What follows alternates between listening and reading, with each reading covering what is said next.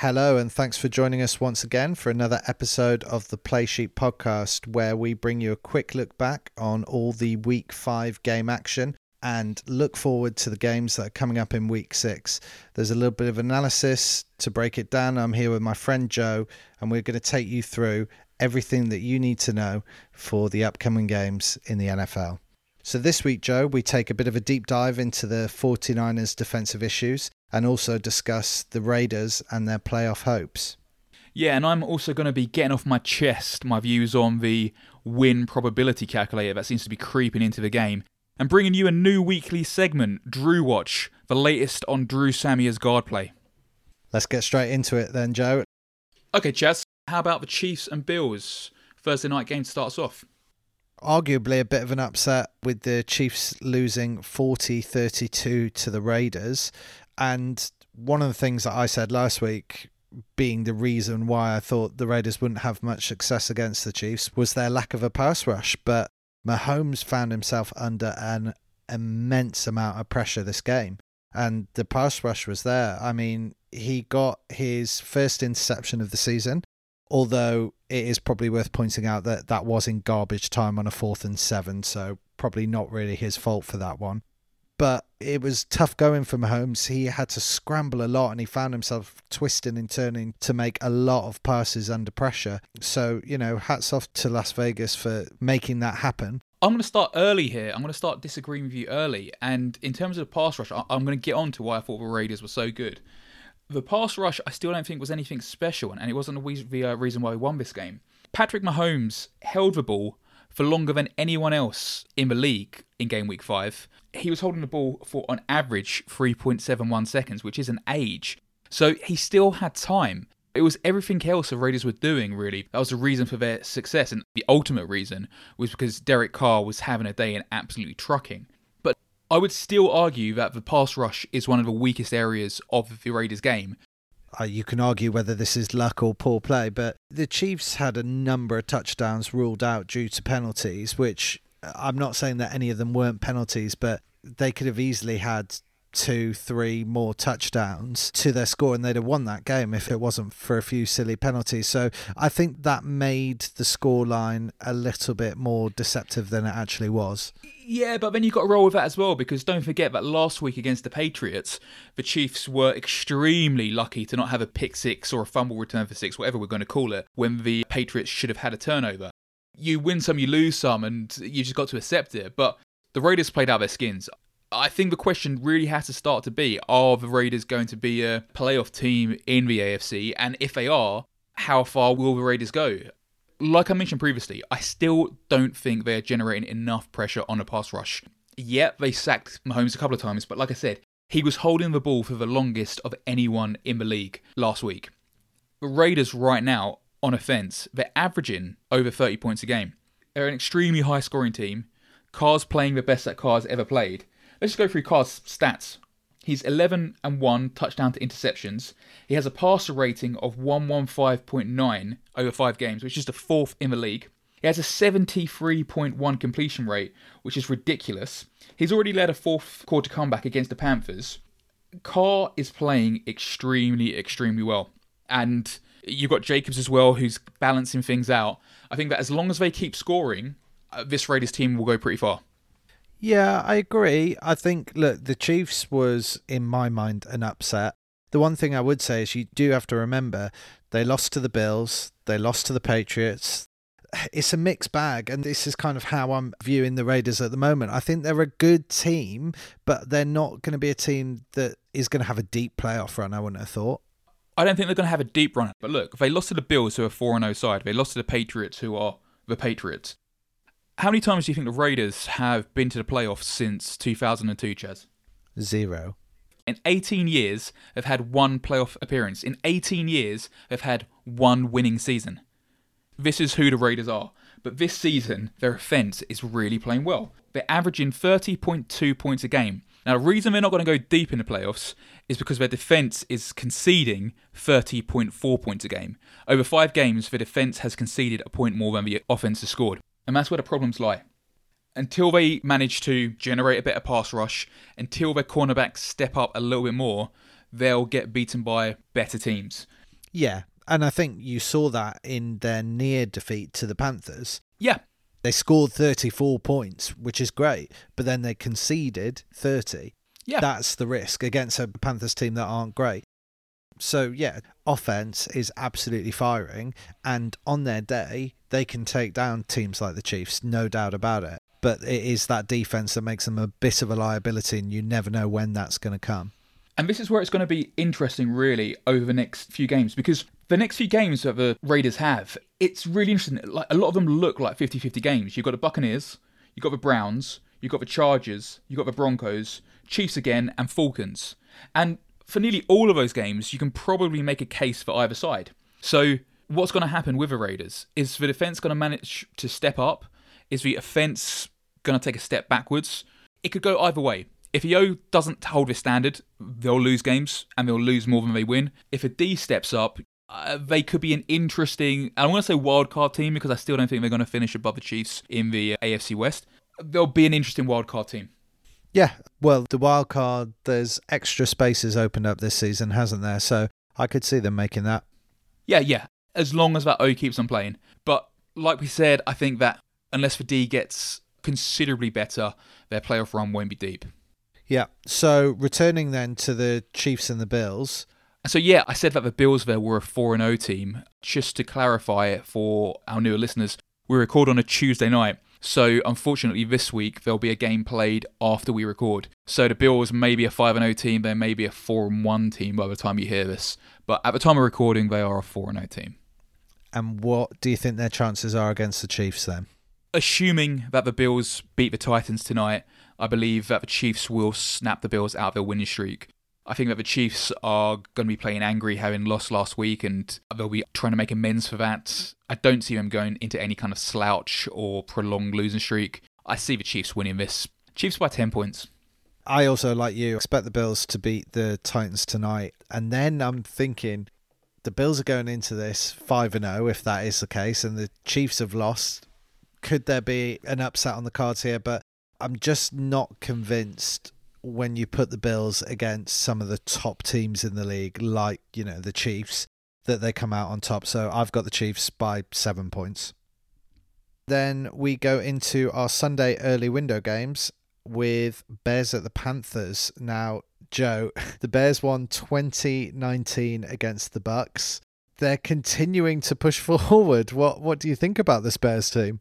I still don't believe in this Bears team. There seems to be some kind of magic spell that when Nick Foles plays Tom Brady, he somehow wins, somehow. You know, this is the first time that Foles and Brady have played since the Super Bowl, and they're now both on completely different teams. I think that's the first time in NFL history that two Super Bowl quarterbacks have duked it out, and then the next time they meet, they're both on different teams. You know what, that probably would be the case. I can't think of an example where that's not happened. Good stat. Bit of an obscure one, but there you go. Bit of obscure stat, but yeah, I guess it is. Look, there were two teams this week that threw away a 13-0 halftime lead, and the Buccaneers were one of them.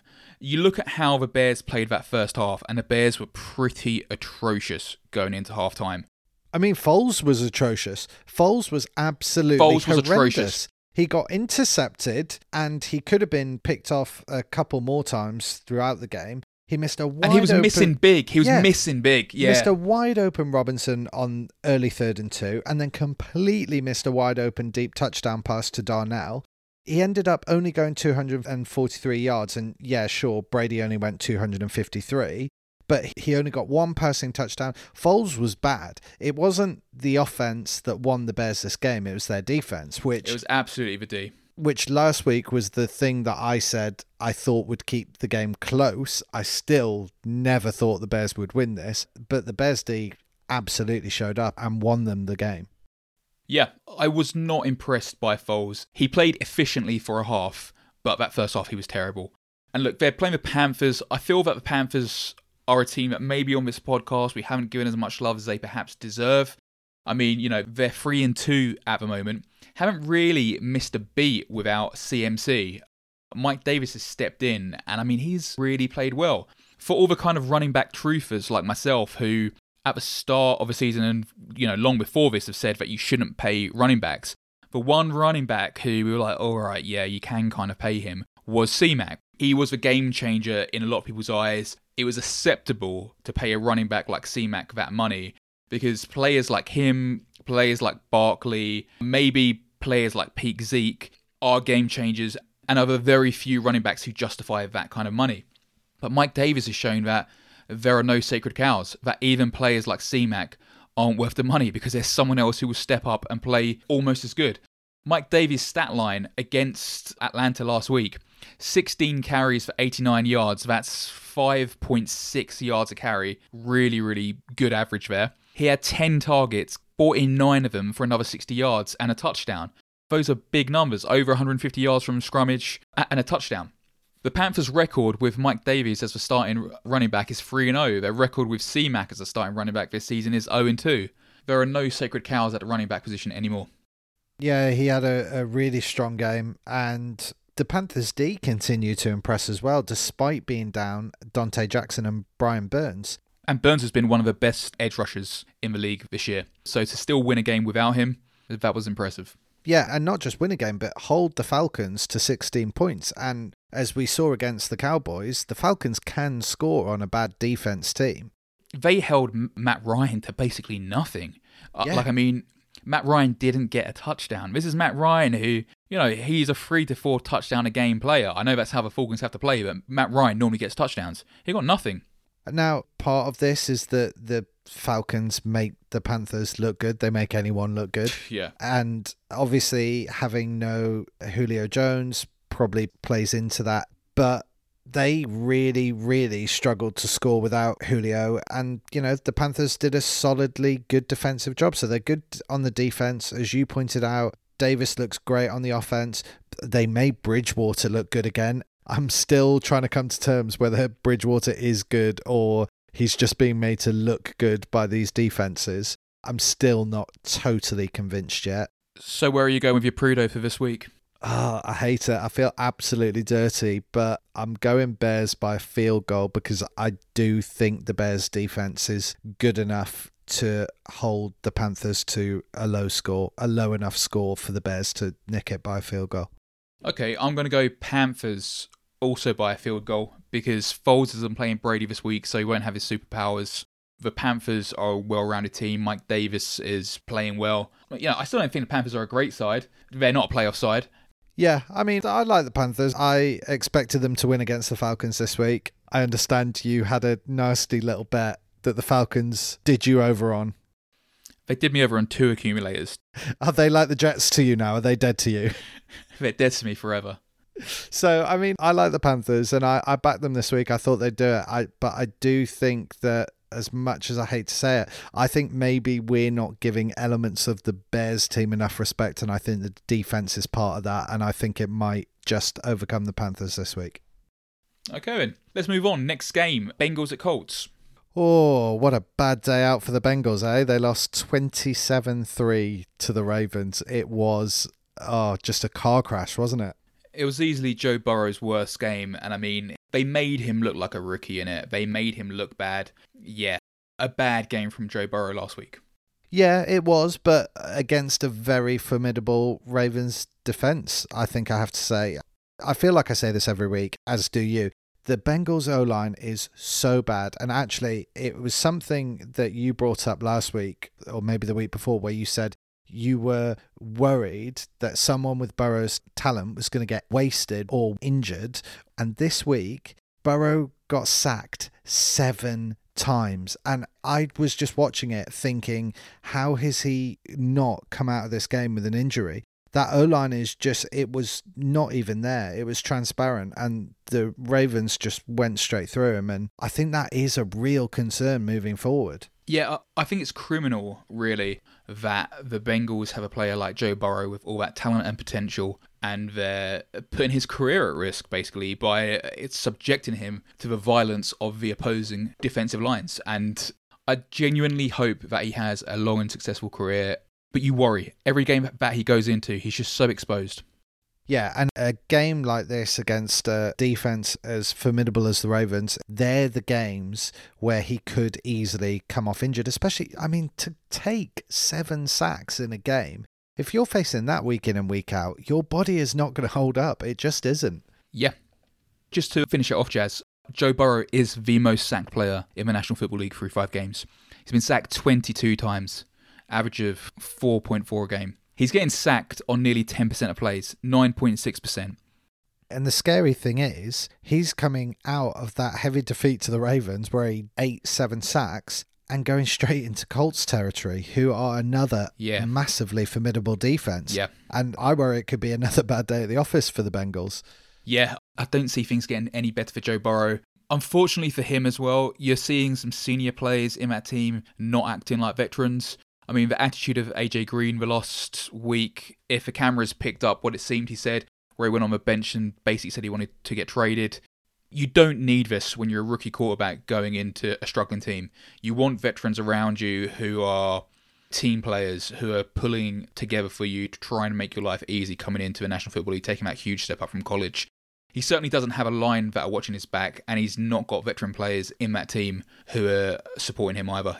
Considering all the injuries he's had, and the Bengals still put their faith in him, to turn around and say, trade me, he's got zero respect for that franchise. He's been paid a lot of money for a player who's sat on a bench for 2.5 seasons with injuries, and for a player who's not performed this season, really. He had a lot of targets early on, and he didn't really do an awful lot with them. Look, back to the game. From everything we've said there, I see this as a Colts win. It's how much, really. If Joe Burrow plays as well as he can, as he has in a couple of games this season, I could see it being kept to within 10 points. But if it's anything like last week, I think the Colts will score. Not like the Colts are playing well. Philip Rivers is showing decline for sure. I've been a supporter of him, but he's showing decline there. But look, 13 points. Yeah, the one thing I would say is, talking about that Colts game and the loss 32-23 to the Browns it was, I felt that was another game that was determined more by the defenses than it was for the offenses. And Colts had Anthony Costanzo out at left tackle, and they really struggled to stop the Cleveland D bothering Rivers. He was under pressure a lot. And sure, there was some plays of Rivers where it felt like he was making silly plays without the pressure. But maybe he just felt rattled because they were on him so much. This is quite a kind of twist around here, because it's normally me that's sticking up for Phil Rivers and you that's tearing into him. It is, isn't it? Yeah. But no, but it is fair. Myles Garrett was all over him. Wasn't he? Yeah. He just didn't have that left tackle support there, because he's normally, like, you know, the Colts generally have one of, if not the best lines in the league. So to lose a tackle of Costanzo's quality there, it was a big loss. But look, it could be a few things. It could be the decline of Rivers. It could be, like you say, that he was rattled. Either way, he wasn't playing as well as he has done previously. But I think that's moot, really, because this Bengals side is so bad that the Colts will still have their way, whatever happens. And I think that was kind of my point going into this prediction, is that I think the Colts were made to play badly because of the defense that the Browns put out there. I don't think that will be the case against the Bengals. I've got them winning by 17 points. So then we go into the Lions at Jaguars. Lions were on a bye this week, so we've only got the Jaguars to discuss in their 14-30 loss to the Texans. Yeah, and I mean, the Texans finally winning the game was coming. I know they sacked Bill O'Brien, but in their first 4 games, they played the Chiefs, the Ravens, so you can give them the benefit of a doubt in 2 of those games. They played a Vikings team, which, as I said before, it is a bad team. It remains a bad team. But as much as they're a bad team, they're a team that took the Seahawks to within a point in the last week. So they played good teams and competitive teams through the first 4 games. They were going to win at some point, and they won against the Jags.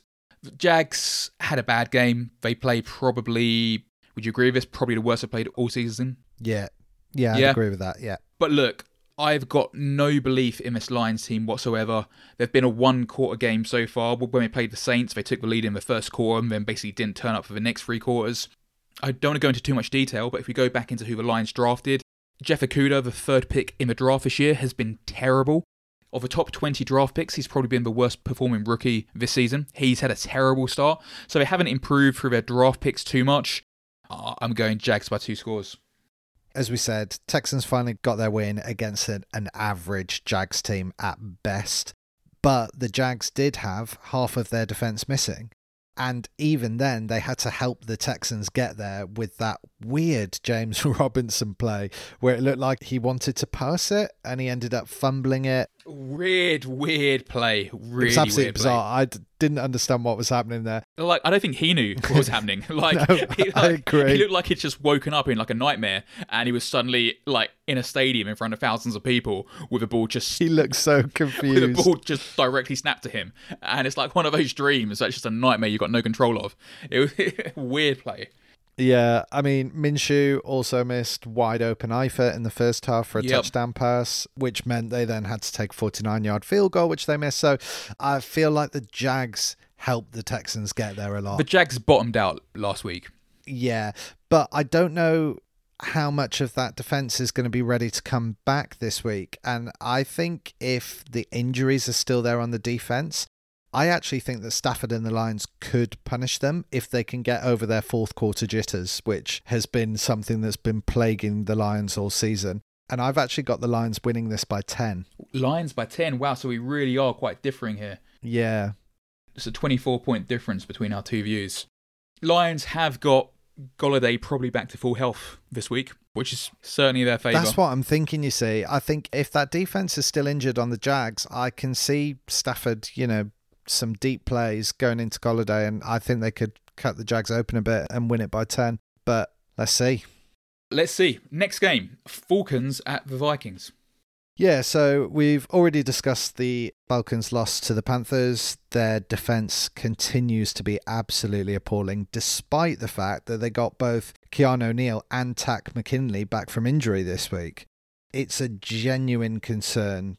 They've now gone 0-5, like I thought they would do, and as we discussed last week as well, you said, would Dan Quinn be fired if they do go 0-5? I thought he would. He's gone. So it's kind of gone certainly how I saw it. But I think the scary thing is that the Falcons look like they can't score. Yeah, this is what I was really going to come into here. Like, I mean, they've had a bad, decent Super Bowl. And you can say what you want about it. And, it's probably fair to say that injuries played a part in that. But, I mean, part of building a good football team is having depth because players get injured. There's a 100% attrition rate. You are guaranteed to get hurt during your career. And so as a coach, a GM, you have to build a team to deal with injuries. But that's neither here nor there. The point that we're making is, for all the trouble that the defense has had, the offense has managed to step up and paper over those cracks. If Matt Ryan isn't firing, if Julio Jones and Calvin Ridley are dropping catches, this is a team with a very, very low floor. Yeah, absolutely. And ironically enough, Gurley seemed to be the only bright spark for the offense this week. Yeah, it was retro Gurley, the best game he's had in a Falcons shirt. Yeah, although I do think that was probably a product of some great run blocking from the O-line, though, which led to some big gains. But still, he made those gains, he ran through those holes, he did that side of it, so fair play to him. They're playing the Vikings. There's two teams here that in 10 games between them only have one win. I want to talk a little bit about how the Vikings game ended last week in Seattle, as painful as this is for me. There's been a lot of talk about it. It was a great game on Sunday night, back and forth. But the standout moment, and the moment that will be remembered, Vikings were 6-1, 2 minutes left, fourth down, and they decided to go for it. Now, had they taken the kick, they would have led by 8 points and left Russell Wilson with just shy of 2 minutes to march down the field and get a touchdown and then get a 2-point conversion to tie the game and probably send it to overtime. Vikings failed to get the 4-1, so they gave the ball back to the Seahawks, and the Seahawks marched down the field and got a touchdown. Didn't get the 2-point that they went for and beat the Vikings by a point. Now, there was a lot of graphics on the screen, and the commentators were talking about win probabilities. On the coverage with NBC, they put down that the Vikings had a 94% win chance of how things stood. If they had kicked the field goal, it would have stayed at 94%. If they converted on fourth down, it would have gone to 100%. And if they missed a field goal or got stopped on fourth down, it would have dropped to 74%. Now, everyone was saying, it was the right move. The interpretation of this win probability is something that kind of bothers me because you're trying to make something mathematical when the science to get there, it's not mathematical at all. Now, I've gone into how these win probabilities are calculated. And basically, There are no real comparable variables. The 11 Vikings players who were on the field playing the 11 Falcons players who were on the field had never played in that configuration whatsoever previously. It never happened. There's nothing to compare this to. All you can compare it to is comparable situations with different teams, different conditions, different quarterbacks who are going to march the ball down the field in the next play. As well as this, in the calculators that they use to get to these win probabilities, you have to do stuff like put in the Vegas odds and that kind of stuff. I'm not even lying. I went to the PFR one, and they're one you need to put the Vegas odds in. So these win probabilities are being like presented as science when they're really, really not. And the interpretation of the numbers as well. All right, if you convert that, you are winning the game. But you lose that, and you're turning, the 6% chance that the Seahawks have of winning into a 26% chance. So if you fail, you're giving them a 4.5 times more likely chance to win the game. The point that I'm making, it seems to be a bit of an in vogue thing this season to talk about win probabilities. This is creeping into the game, and it's being presented as fact, and it's absolute made up stuff. For the record as well, ESPN had it at 97.8% had they taken the kick and 98% had they converted. So there's no kind of consensus as well on what these calculations are or how they're being made. And I think fans just have to be a little bit careful, really, because it's something that the TV stations and the networks have made up to give the commentators something to talk about when they don't really have too much to add. Yeah, I think that's a good point. I mean, we both stayed up to watch that game and we were extremely tired the next day. But I remember talking through it at the time, and I said to you, they've got to kick this, right? They absolutely have to kick this. And you said, yeah, without a shadow of a doubt. If they go for the 4th and 1 and don't get it and we lose, that is a coaching failure. And I couldn't agree more, because here's the thing. There's 2 scenarios here, right? Scenario 1, you kick it. The worst case scenario in that situation is you force Russell Wilson and the Seahawks to be perfect to take it to overtime. Scenario 2, you go for the 4th and 1. Yes, you can win the game and it can be 100% win chance. But if you don't make it, all you're doing is asking Russell Wilson to get a touchdown within 2 minutes. I know which situation I'd rather put myself in. You know what, Chaz? I don't even mind the decision, right? He made that choice. But I'll guarantee this, in the calculators that they're doing to get these win probabilities, they're not considering stuff like how many kicks the kicker has made that night, whether he's 2-2 or whether he's 0-4. They're not thinking that kind of stuff. Now, had Dan Bailey missed a few kicks, had he looked dodgy, then you'd probably say, yeah, it's probably best we go for it. He had been 2 of 2 that night. What the choice was a choice that Mike Zimmer made. It's how people are getting to that choice. And if there's people on the Viking sideline who are, who have their laptops out, their Microsoft Surface tablets or whatever they're using, and they're using these kind of calculators, I think it's dangerous. I think it's not the right way to do things, because it's not mathematical. It's not scientific. It's pseudoscience. Whatever decision Zimmer made, he made. I'm just a fan at home. I can see the benefits either way, but just don't get to it from these stupid win probability percentages. Yeah. I'm probably going to revisit this again when there's another game where a commentator says, at this stage in the game, they had a 99% win chance, and then they go on to lose it. And that's happened like 4 times this season. So clearly these calculations aren't right, because that just wouldn't happen 4 times. Actually, that is the truest test of how phony these things are. Games like this have been thrown away with like a 96 win percent probability. Well then, if this has happened 4 times out of however many, the probability can't be 96%, can it? No. It's just absolute pseudoscience gobbledygook that the networks have invented to try to act like they've got some new stats and new gen science. It's nonsense. And on this show, I'm not going to be talking about win probabilities anymore. End of. Yeah, right. Well, that aside then. That aside, yeah. The dying minutes of the game aside, there's a few things that I want to mention in this game. I think, funnily enough, the Vikings defense held up for large parts of the game.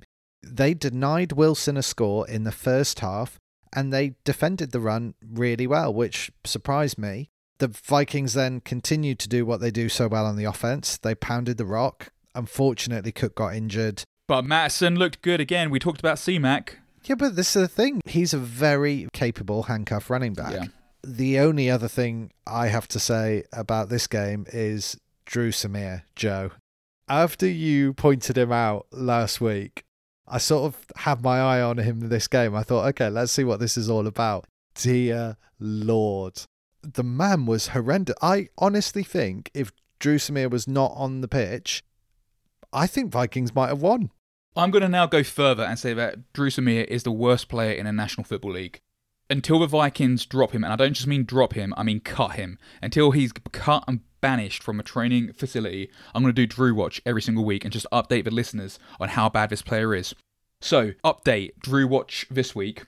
In the game against the Seahawks, he gave away 4 penalties and he allowed 5 pressures. Literally the only time you noticed that Dru Samia was playing was when he gave away penalties, because the rest of the time he was a ghost that the defence was just running through. And he also got in the running lanes of both Cook and Mattison and bought a couple of runs to premature ends because his footwork is atrocious as well. It's almost a laugh just watching him how bad it is.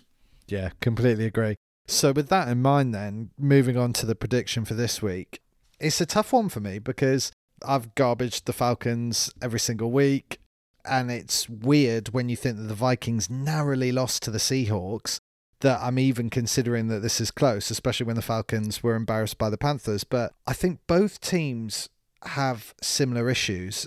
Both of them are struggling defensively. Both teams have success running the ball, and they can score a lot of points in the air. But if the quarterbacks get bottled up and there's defensive pressure, they struggle. So in many ways, I feel they're quite similar. Julio Jones potentially being back could be the factor that maybe swings this for the Falcons. And I think against better judgment, for that reason, I think I'm going to back the Falcons to get their first win. I think Ridley and Jones could cause the Vikings corners big time trouble. So I'm going Falcons by a score. I agree with you in the sense that they have similar issues, but I think that the issues that the Falcons have are considerably worse than the issues the Vikings have. Yes, the secondaries of both teams are bad, but the Falcons are so bad. Like, I mean, you look at how they've just gone through their whole depth chart, brought the practice squad on, and then gone through all of those players in terms of injuries. Yeah, Dantzler was looking pretty bad against the Seahawks. Holton Hill has been bad. But generally, as a unit, and especially with the 2 safeties that the Vikings have as well, their pass defense is better than that of the Falcons.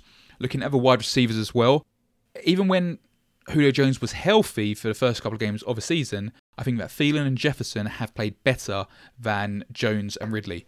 Going into the game against the Seahawks, PFF, which I don't like them too much, but PFF had Thielen and Jefferson ranked as the 1 and 2 wide receivers in the league. So, look, I just think that the Vikings are a better team. Not a good team, but they're a better team than the Falcons. So I'm going Vikings, and I'm going Vikings 10. Yeah, I think the Vikings are the better team than the Falcons. I just think the matchup, for me, there's something in it that makes me think that the Falcons might fare a little bit better, but we shall wait and see. So then we go into Washington football team at the Giants. There's normally a few games in the podcast where we realise we've talked in detail during a few games and we've got to cut the runtime down, so we just say these are garbage teams, let's not talk about it too much and move on. And I think this is one of these matchups. It's an NFC East matchup, the car crash division. Washington and Giants, they really are garbage. What have you got on this? Well, do you know what? Looking at the Washington game, they lost 30-10 to the Rams. And I think someone said it best in our fantasy group when they said, I didn't enjoy seeing Aaron Donald wear Alex Smith like a backpack in that game. Yeah. And you just winced every time the ball was snapped to Smith. Like, you know, lovely story, him coming back. But I mean, you winced because that line was just giving up. And Donald was having an absolute day, wasn't he? Well, this is the thing, because Kyle Allen got taken out of the game, I think at the 2-minute warning or just before it. And to end the first half, Smith comes in, leads a field goal drive going into the half. And I'm thinking, is this the Disney story? Is this the rags to riches narrative coming to pass? And then we spent the entire second half just, as you said, wincing as Smith took hit after hit and was just banished to the shadow realm. Just one thing of interest real quickly. Kyle Allen was cleared to come back by half-time. Riviera kept him out and kept Smith in the game. And I just thought that was a slightly weird decision, because if you've made him the starter, and I mean, at the point he came off, Washington weren't that far behind in the game. They were still in the game. And so to hook him after, a half, basically, and then not put him back on this pitch, I thought that was a bit of a strange decision by Ron there, really. Do you not think that that was a protection issue, though? I mean, he took a pretty nasty hit to the head, and I know he was cleared to come back in, but I'm wondering if Riviera thought, look, Donald is having a field day, and if we put him back in and he takes another one of those hits, I wonder if he was just thinking, this is a game where he's going to take sack after sack. Let's protect him so he's good to go for next week. So he's going to take sack after sack. So you put the quarterback in who's not played for 2.5 years because his leg was nearly ripped off his body, and you don't really know how tough his leg is. So you put him in and give him loads and loads of sacks. I think you just leave him out there. I think he just goes, look, he's out there, and I'd rather he took all the sacks than the guy who I want to be my starting quarterback. I think that if you're cleared to come back and you were the starter and you're cleared, you come back on. I disagree with what Ron Rivera did there. I think that it's bad for the confidence of Kyle Allen. Anyway, we've already talked about these teams for too long. How have you got it? I think the Washington defense is going to continue to be oppressive, and I think it could rattle Jones. Jones looked, oh my God, so bad this week. And I'm amazed that that Giants-Cowboys game was as close as it was. So Washington football team aren't as leaky as the Cowboys are defensively. I think Kyle Allen's going to be back in week 6, so I think Washington could do this and win it by a field goal. I would have that as a score if Washington were only going to score 3 points, because the Giants is just atrocious. I think Washington will win it by a little bit more. I'm going Washington by 10. Cool. But I could see it being like a 13-3 game, something like that. Yeah, it could be. You know, it's definitely not one I'm going to watch the full game on Game Pass on. So the next game up, we've got the Ravens at the Eagles. We've discussed the Ravens' victory against the Bengals, but when will they let Dobbins loose, Joe? He gets like 3 touches a game, but every time he does... He gets like 3 touches a game, yeah. But every time he does, he goes ripping big yardage and breaking like 3 tackles. What more do you need to see from the guy to go, let's give him some more touches? I'm not sure if they're trying to keep Dobbins off of other coaches' game tape, and if maybe the plan is to unleash him a bit more in playoffs, where coaches just haven't really got time to game plan against him as much. That's all that I can really put it down to. What do you think about this Ravens D then? Because I know at the beginning you thought that it wasn't the same defense it was last year. Is your opinion changing on that at all? I know this is the Bengals. Exactly. For that reason, no, it's not changed. They'll have to play like that against bigger, better teams for me to say. But they have done. That. We're in week 5 now. No. Yeah, no. But they got their pants pulled down by the Chiefs still. Yeah, which is one game. But aside from the Chiefs, they have dominated defensively. They've showed up in every single game except for that Chiefs game, and we're 5 weeks in. I don't know what more you need to see from them to think that they're as good as they were last season. They played the Browns week 1 where the Browns were playing terrible. And I know that the Browns have played better since then, and you could say, yeah, like maybe the Ravens were making them look a bit bad, but no. Next game, they play the Texans. We know what the Texans are about. The Texans are a 1-4 team. Texans aren't a good football team. Texans put 16 points against them. Then they lose to the Chiefs and give up 34 points. Then they play Washington, who we go on about are a terrible, terrible team. They beat them 31-17. But I mean, you're playing Washington. And then last week, they play the Bengals as well, who are a terrible, terrible team. So basically, they've played 4 teams who are really bad. And they've only really played one team who are quality. And I know they're a very good side in the Chiefs side, but when they played someone who were very, very good, they got beaten. They're playing Eagles this week, and I'm not being funny, I don't rate the Eagles at all. No, I don't. So even if the Ravens go and win again, you know, like another 31-17 game, that's not going to be enough to change my view of them. What will change my view, I'm going to let you hold me to this. What will change my view is if the Ravens look good against the Steelers 1st of November, game week 8, their 7th game because they've got a bye the week after this one. If they look good against the Steelers and stop this very potent Steelers offense, then I'll say, you know what, Chaz, yeah, maybe they're better than I thought they were. But there's just not enough good teams that have played there to really show what this D's about. Okay, fair enough. We'll wait till then. So speaking of the Steelers and coming back to Ravens at Eagles this week, Eagles lost 38-29 to the Steelers, which was pretty much how we saw the game going in our predictions. We had it by 10. Yeah, the only thing I really have to say about that is Fulgham looked good, and actually this Eagles put up more points than I expected against the Steelers defense, which I expected to be a little bit more robust. I think the Eagles are finally starting to warm up to the season, and not in a way where they're going to be good, but perhaps in a way where they won't suck. So prediction-wise, I don't think it's going to be like a 3-score difference. but I think maybe 2 scores to the Ravens. Okay, going back to what you said, I'm going to say why I disagree. I think that the Steelers, for as good as they are, they seem to have a habit of letting teams stay in the game. So they did this against the Eagles last week. They did this against the Broncos in game week 2 as well.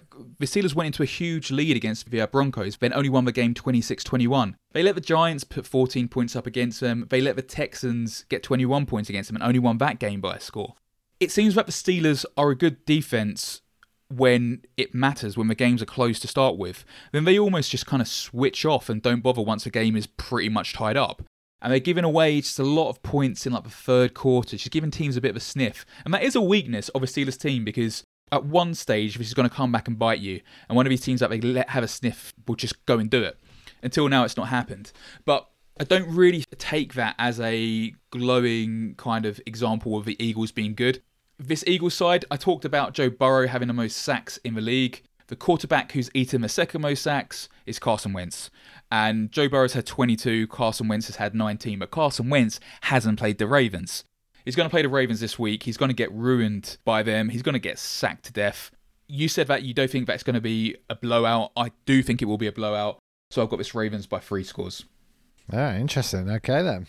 So we've got 2 more games in this early window. Next up is Browns at Steelers. So Browns, we've discussed, solid defensive pressure on Rivers.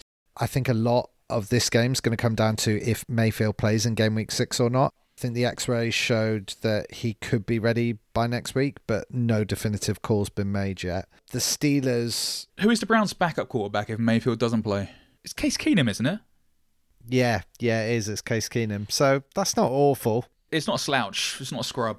No. So as we've discussed about the Steelers, their defense... I thought wasn't as robust this week, but actually you make a very good point in that they've got a bit of a habit of doing this, just sort of slacking off in games. But my goodness, Chase Claypool, take a bow. He had an unreal game, didn't he?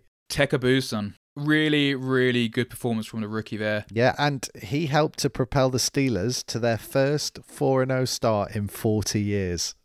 I know it's crazy to think of, all the Super Bowl teams that the Steelers have had, but you've got to go back to, the early days of Terry Bradshaw, last time that we went 4-0, 78 and 79. Interestingly, they went on to win the Super Bowl both those years, Super Bowl 8 and Super Bowl 9. So good omens for the Steelers there. What I would say with all this, Charles, you mentioned Chase Claypool there. A player I wouldn't want to be right now is Juju Smith-Schuster. Juju's going into a contract year, more or less. He was going into the season kind of proving himself that he's the big man to kind of, fit the wide receiver 1. He's suddenly surrounded by Chase Claypool doing all of this kind of stuff. Johnson was playing well. Washington's playing well as well. It's a very competitive wide receiver room you've got there, and Smith-Schuster just isn't standing out in any way whatsoever. I think I mentioned about 10 weeks ago that Smith-Schuster had to really show that he was a stud, that he was the man to carry his team. And he did it in week 1, and then he's just not stood out at all. Every week, other players around him are making bigger plays, and he's looking to get the bag at the end of his season. And to be honest, the Steelers have not a very good salary cap situation, and they're probably going to make the hard call here. But right now, I'd probably say that if I'm a Steelers front office, I'm not paying Juju Smith-Schuster at the end of the season. The other players have proven that they can step up and fill that position quite adequately, so why would you? Now, that's not to say that he's not a talented or good player, it's just they don't need to pay that much money for somebody in that position when they have much lower salary players who are playing just as well, if not better at the moment. It would be a very emotional decision if they decided to pay him. Yeah. So where do you see this then? Browns at Steelers? Right. I said that at some point, one of these teams that let him back into the game might punish him. It could potentially happen. I'm going to say Steelers because they're a 4-0 team. They've done, most things right and they're looking dangerous. But I'm going to caveat it with, I would not be shocked if the Browns give him a nasty surprise at the end. I'm going to say Steelers by 3. For me, I think this is going to be a bit of an offense versus defense matchup. I really like the system that Stefanski's implemented. And I think that Big Ben might struggle to put up the same numbers that he's been putting up so far against this Browns defense that's performing quite impressively at the moment. So I think the Steelers are about to catch their first L, but I've only got it by a score. I think it's going to be close. Do you think that Myles Garrett will have the bottle to bop Big Ben on the head with his helmet? I think he will try everything that he can to put Big Ben off his game. Yeah, I don't think he's going to bop him on the head, though, is he? No. No, that's probably a bad move. Okay, next game, what we got? It's the last game in this early window, Texans at the Titans. Yeah, okay, so let's keep this one short and snappy. Texans had the first win last week against an underpar Jags team. This Titans team, I think, are more of a playoff contender. They're not going to give up points the same way that the Jags did. So I've got the Titans winning this one. Titans by 10. Yeah, I'm in a very similar position. I think that although the Texans versus the Jags looked like an impressive scoreline, I think the Texans looked a little bit shaky at times offensively, and weirdly enough, they did a good job of stopping the run for once. I think it was me. I think I cursed Robinson by picking him in my fantasy player of the week. They're either injured or naff, so that'll be it. But yeah, I think the Titans are a better team than the Texans, and I've got the Titans by 2 scores, so 14. So that moves us into the late window on the Sunday, and let's talk about Dolphins at the Broncos first. Okay, so I mentioned earlier on about the time that Patrick Mahomes was holding the ball, and he was holding it for a league-leading 3.71 seconds last week. Fitzpatrick was only holding the ball for 2.23 seconds. He was getting that ball out his hands really, really quick. And he was actually getting the ball out his hands the fastest in the league.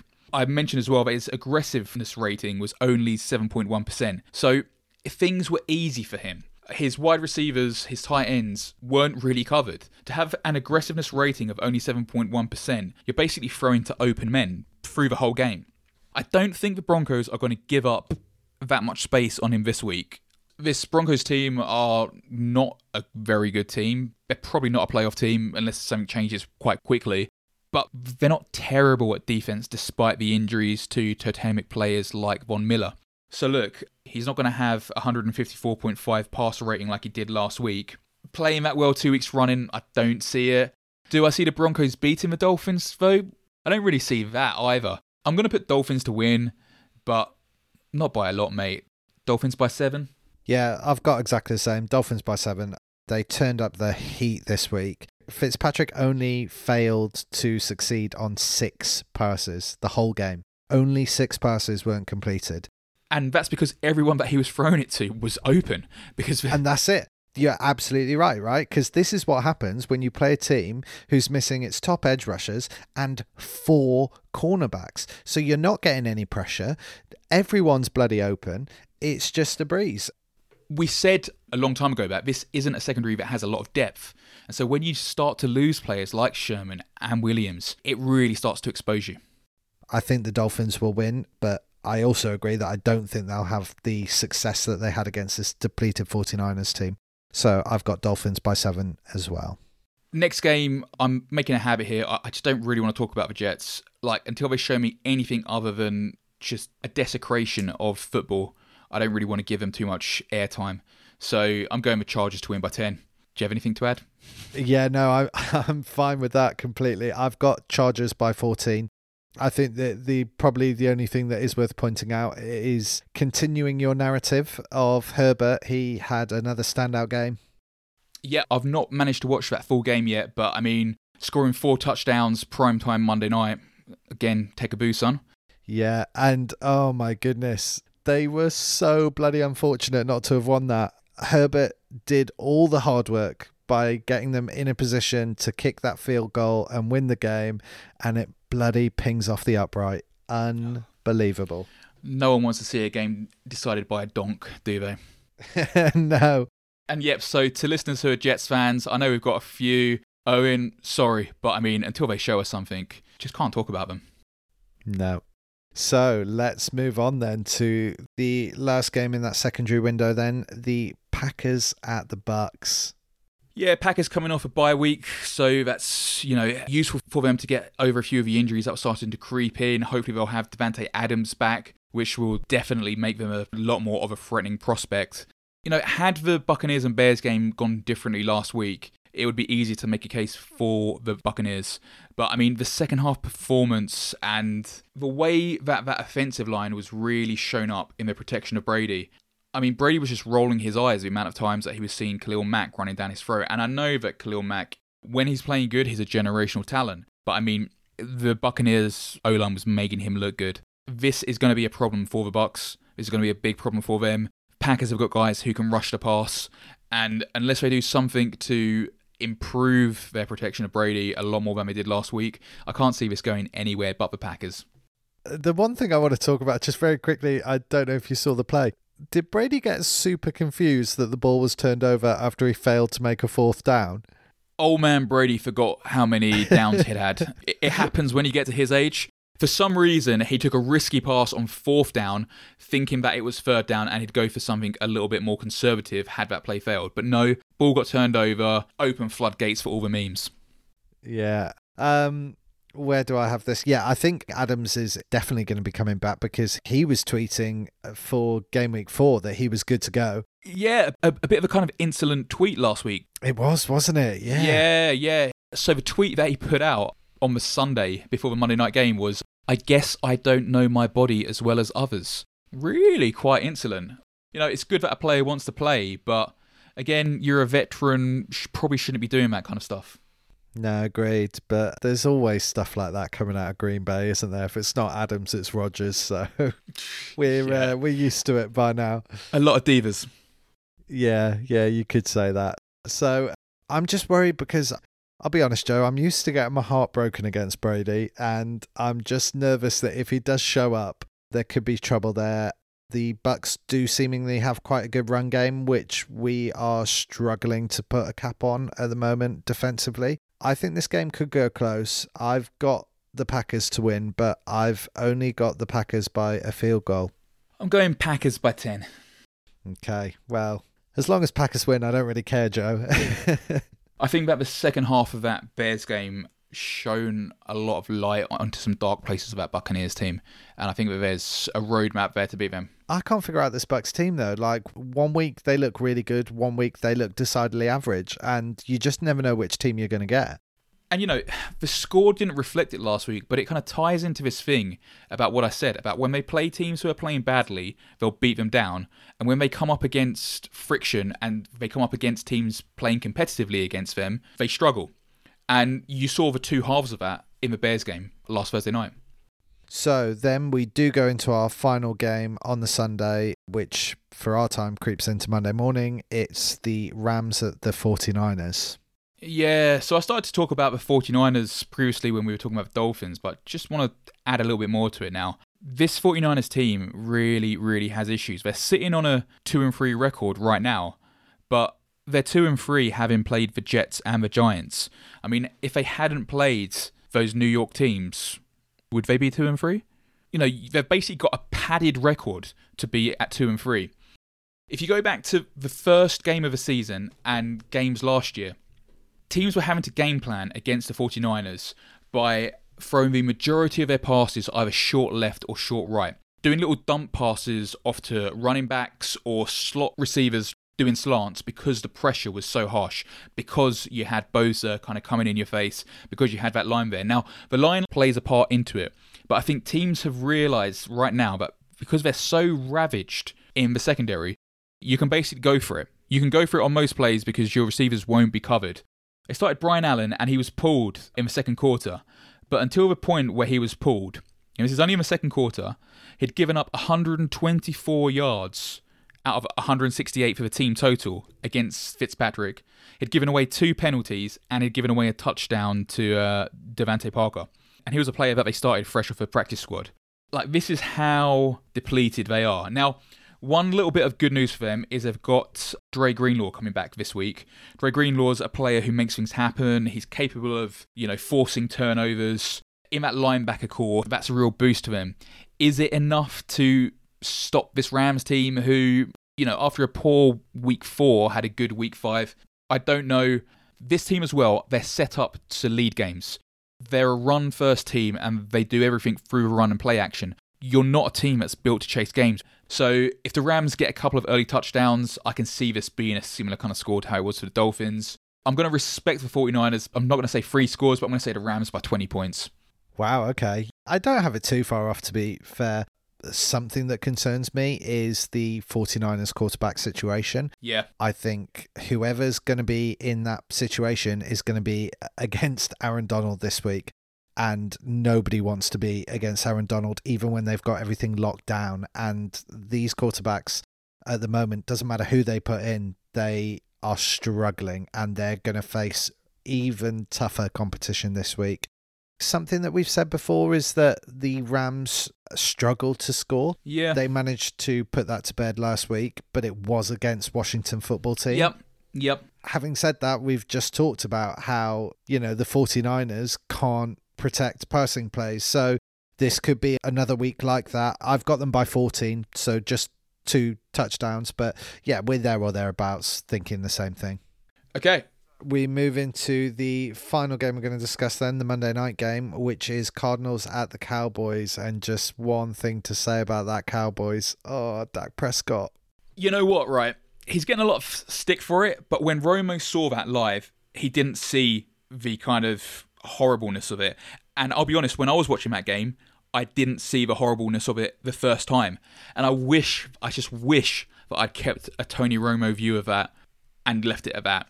Because they showed the replay enough times. There was no need to show it during the Vikings and Seattle game as well. I'd seen it enough by that point. It was horrible.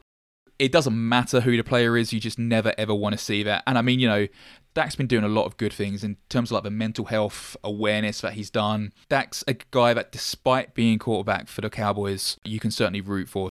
It's something horrible to see. And everyone's saying it, but all you can do is just wish him all the best. Yeah, absolutely. And on a year that was so important to him as so well. important to him.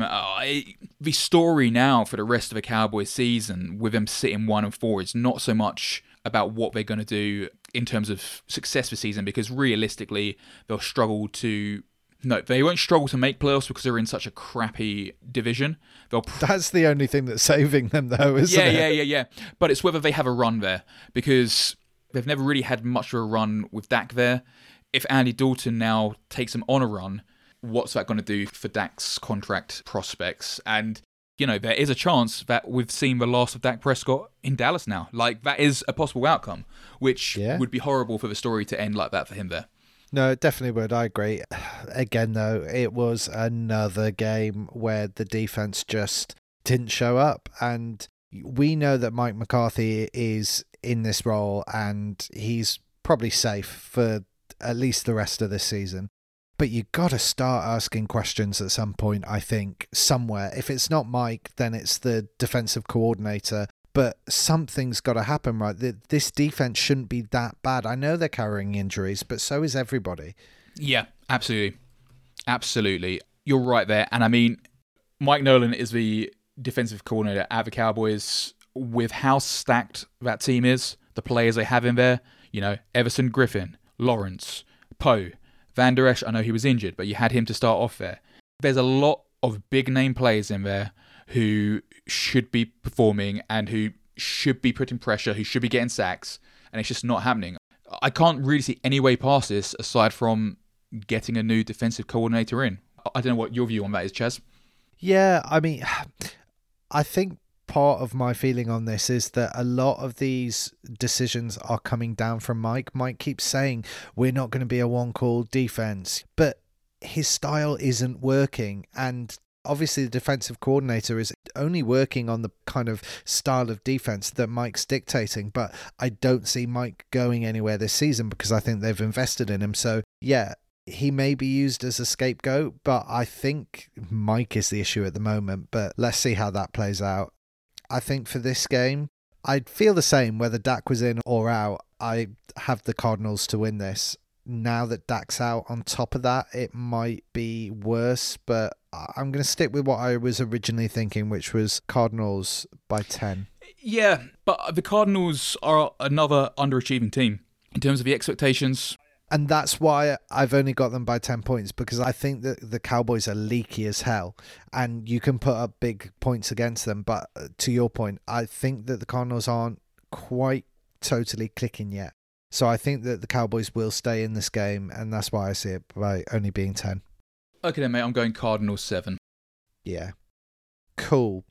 So, Joe, it's been a particularly long episode, this episode, but I think it was an important one because we had a few things to get off our chest. Yeah, and do a little bit of a deep dive into, which I think is important when we're analysing the games and the games to come. So I think for that reason, and not totally because we both suck at this, let's park Fantasy Player of the Week this week. They'd only get injured. So Well, this is the thing. Or fumble trying to pass while making a running play. Yeah. You know? Yeah, let's leave it this week. There's enough that we've talked already. So, yeah, we can skip it. So we've got another full pack week this week. Let's see how our predictions play out. As ever, you can check them out on playsheetpodcast.com and make sure you follow us on all the social channels as well. Look forward to seeing you next week. See you next week.